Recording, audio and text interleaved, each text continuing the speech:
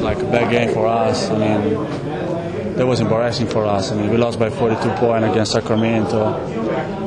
We didn't play good. I mean, in offense and defense, you know. So, but right now, you know, we don't want to think about that. That was like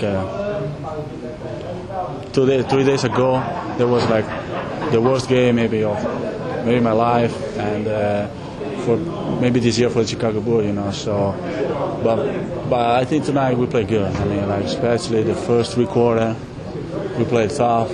Everybody was on the floor, you know, to catch the ball, and that was important for us. I mean, we didn't play well, I think, the last quarter, but you know, we need to improve about that. And we got another game against Denver, you know, so we need to be ready for that game. What did you try to do about your shooting?